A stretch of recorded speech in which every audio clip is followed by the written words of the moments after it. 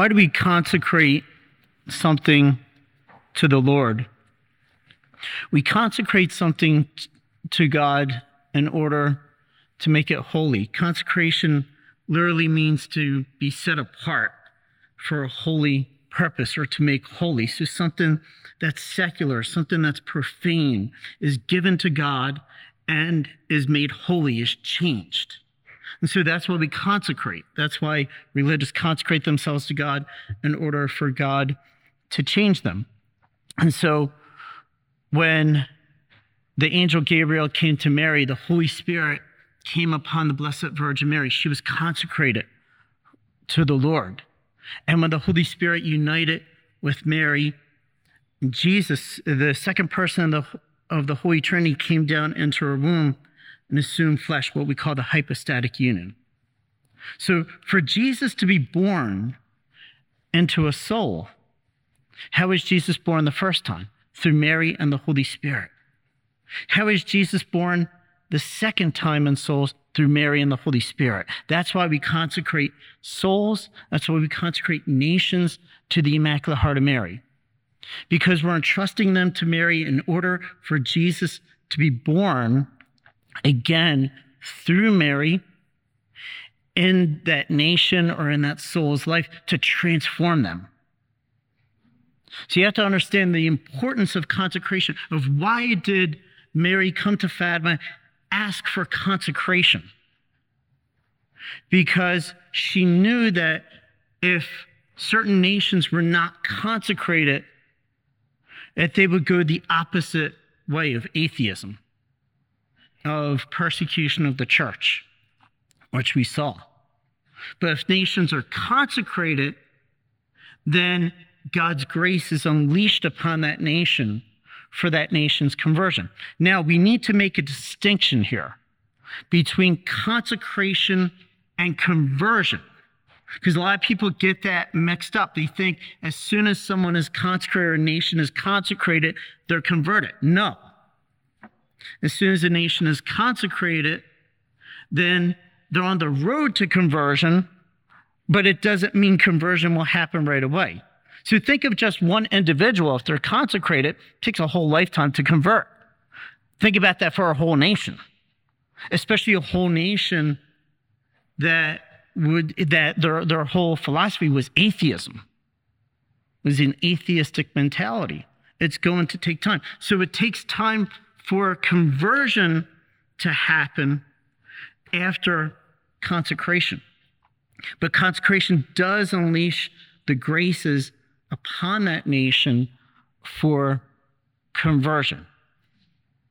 So there's been many consecrations of the world to the Immaculate Heart of Mary in Russia. The first one who did was Pope Pius XII in 1942.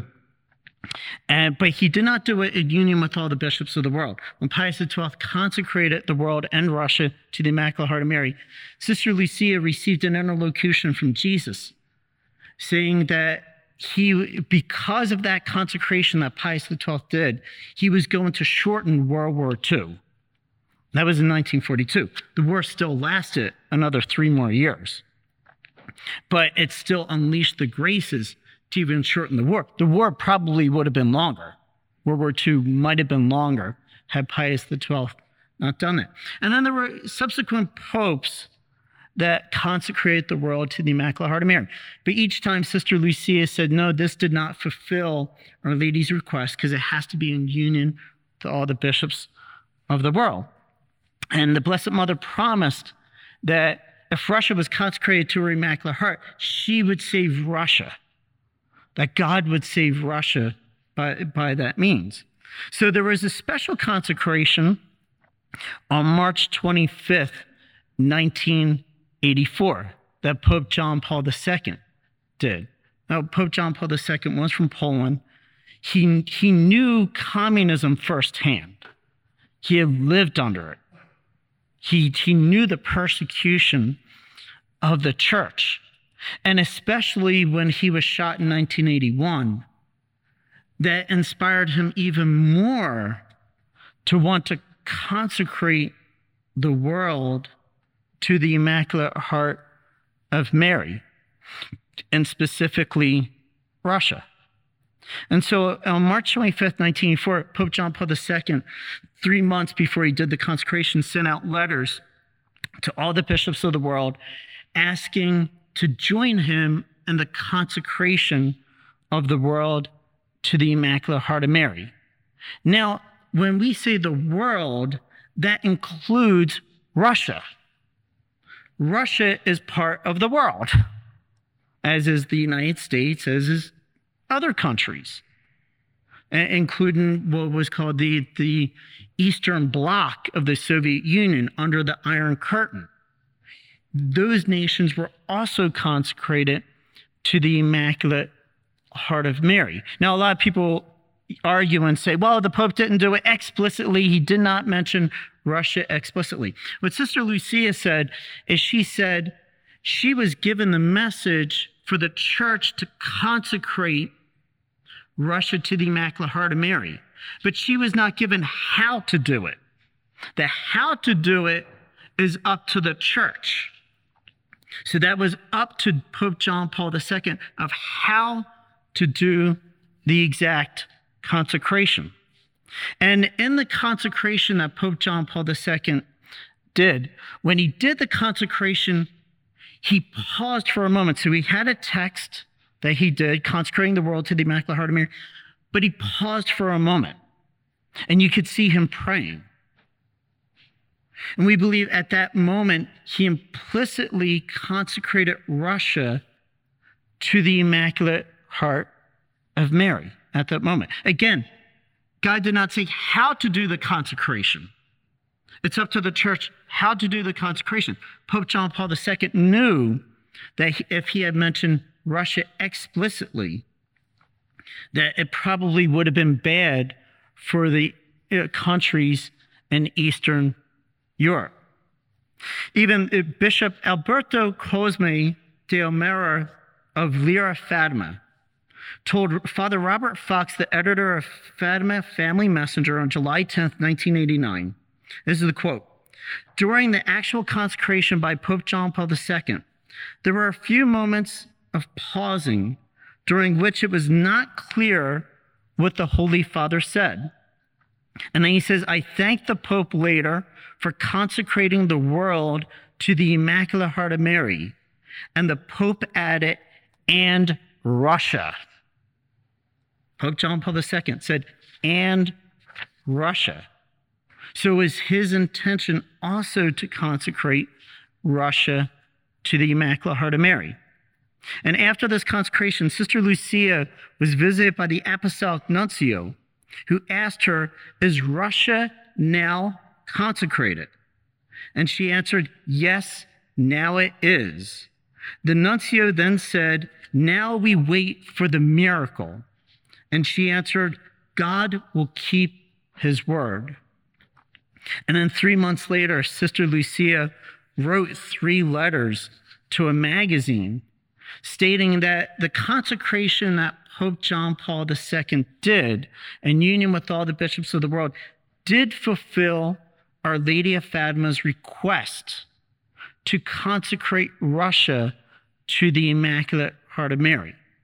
Again, we have to distinguish between consecration and conversion. Distinguish that, consecration and conversion.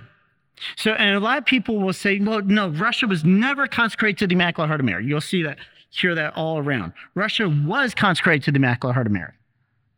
Because I'm going to read to you events, historical facts and events that happened after the consecration of Russia, the USSR, to the Immaculate Heart of Mary.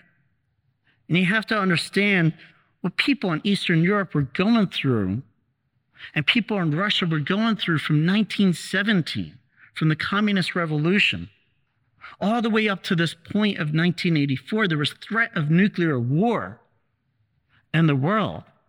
It was very dangerous. The church was under persecution. Many had died. Many were starved in Ukraine. They were starved in the 1930s. So it was just absolutely, people were under this iron grip. And listen to what happened afterwards. So March 25th, 1984, Pope John Paul II consecrates the world to the Immaculate Heart of Mary. Shortly after that, May 13th, 1984, one of the largest crowds in Fatima history gathers at the shrine to pray the Rosary for peace. On the same day, May 13th, 1984, and that's the feast of Our Lady of Fatima. That's when she first appeared. Something happens in Russia. An explosion at the Soviet Severomorsk naval base destroys 2/3 of all the missiles stockpiled for the Soviets' northern fleet.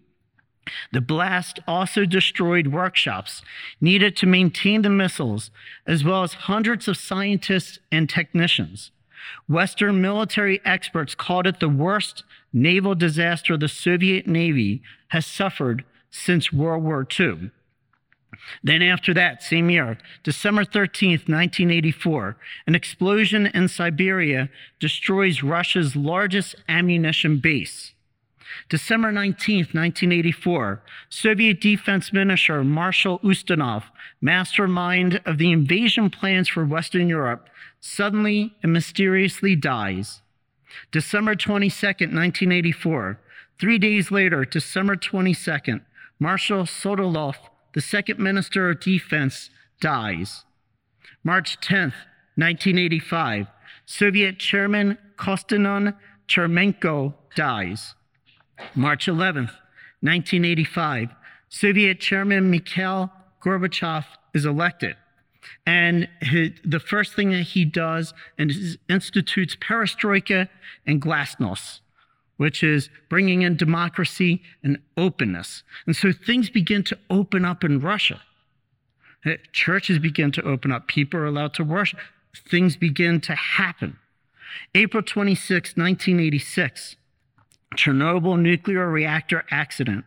A little known fact is that Chernobyl in Ukrainian is translated as wormwood. In the book of Revelation, chapter 8, 10 through 11, it says, the third angel sounded his trumpet, and a great star blazing like a torch fell from the sky on a third of the rivers and on the springs of water. The name of the star is Wormwood. A third of the waters turned bitter, and many people died from the waters that had become bitter. May 12, 1988, on the Fatima Vigil, an explosion wrecked the only factory that made the rocket mortars for the Soviets' deadly SS-24 long-range missiles, which carry 10 nuclear bombs each. August 29th, 1989, Sister Lucia affirms that the consecration has been accomplished and that God will keep his word and work this miracle. November 9th, 1989, the fall of the Berlin Wall. November to December 1989, there's peaceful revolutions in Czechoslovakia, Romania, Bulgaria, and Albania. Poland has open elections. 1990, East and West Germany are unified. August 19th, 1991, 74th anniversary of Our Lady's fourth apparition at Fatima. The communist coup attempts the overthrow of Gorbachev, who contributed largely to the dismantling of the Soviet Empire. August 22nd, 1991, the Feast of the Queenship of Mary. The attempt of the communist coup to return to hard communism is defeated without a single gunshot fired, without any violence, no bloodshed. The amazing thing about this, August 22nd, 1991, before Vatican II, this was the Feast of the Immaculate Heart of Mary. So you had the Feast of the Immaculate Heart of Mary and the Queenship of Mary, where this coup of communism is defeated. Then shortly after that, in September, the Baltic states gained their independence. That's Latvia, Estonia, and Lithuania. October 12th and 13th, 1991, the first Russian pilgrimage to Fatima, Archbishop Tadeusz Kondruszewski Roman Catholic Archbishop from Moscow, leads the first Russian pilgrimage group to Fatima. It is televised in Russia on 150 stations and 350 radio stations. Father Robert Fox, director of Fatima Family Apostolate, is asked to be present in Fatima with the Russian group. December 1991, Gorbachev meets with the Pope and the Vatican a second time. Diplomatic relations were opened between the Vatican and Russia, and Latin Rite churches were opened in Russia. December 8th, 1991, the Feast of the Immaculate Conception. There begins the Commonwealth of Republics, the end of the USSR. 12 days later, Boris Yeltsin of Russia met with the Pope at the Vatican. And listen to these dates. These are all specific feast days in the church connected with Mary, that all this is happening. Then finally, on December 25th, 1991, guess what December 25th is? Christmas Day. The dissolution of the Union of Soviet Socialist Republics. The communist flag is taken down for the last time over the Kremlin in Moscow, and the Russian flag is raised. Gorbachev resigns and sends a letter to Pope John Paul II. 15 republics were freed from communism. On December 30th, 1991, Sister Lucia is reported saying that the defeat of communism was through Mary's intercession. This is why historical events show that the consecration of Russia, of the world, and implicitly of Russia, to the Immaculate Heart of Mary on March 25th, 1984, had dramatic fruits, had a miracle. Not hardly a single shot was fired. The revolutions were not bloody. It was just a miracle. Analysts to this day, political analysts, cannot believe it. And you see all the different dates that happen with dates that were associated with the Blessed Virgin Mary, with her feast days, with her solemnities. And in just 7 years, from 1984 to Christmas Day 1991, a great miracle happened. Great miracle. Unbelievable. Never seen before. And that's what consecration can do. Can work a great miracle that we think is impossible. Now, why have the popes maybe consecrated the world to the Immaculate Heart of Mary afterwards? Because the world needs it. Because the world needs conversion. Why is Pope Francis consecrating Russia and Ukraine to the Immaculate Heart of Mary? Because both countries need it right now. They're at war. So they need that consecration, especially Russia, for conversion. This doesn't mean that all of Russia is bad. There's good people in Russia. Certainly after the fall of communism, a lot of the churches opened up. And as I said, the body of Russia changed, but the heart of Russia still has remained the same.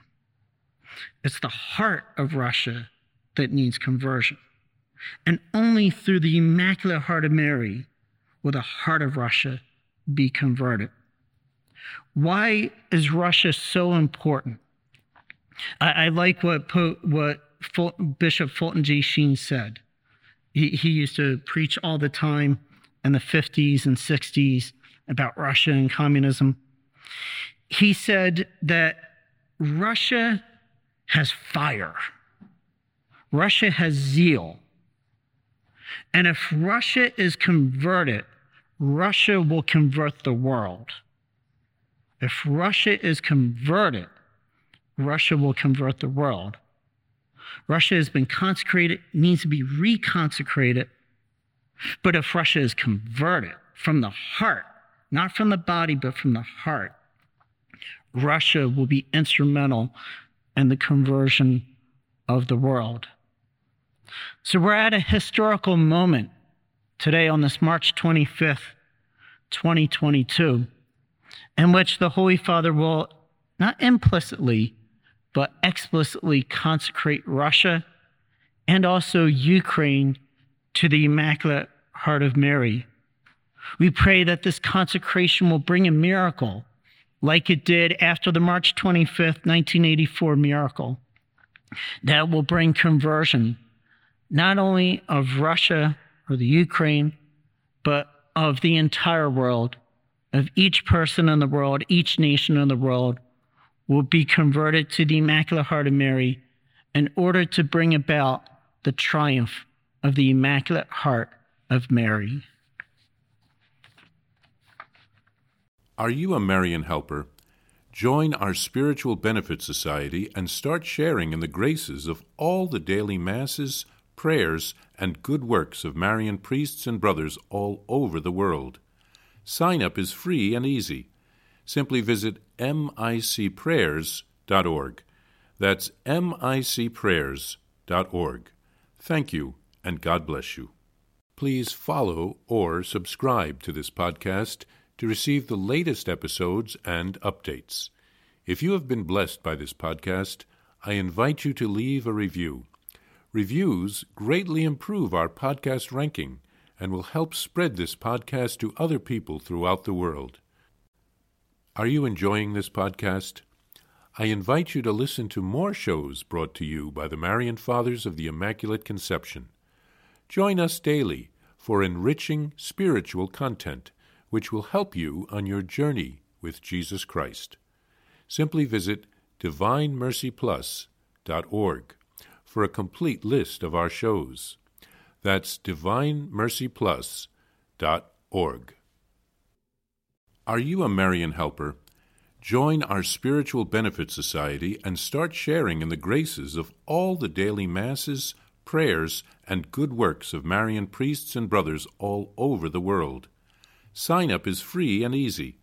Simply visit micprayers.org. That's micprayers.org. Thank you, and God bless you.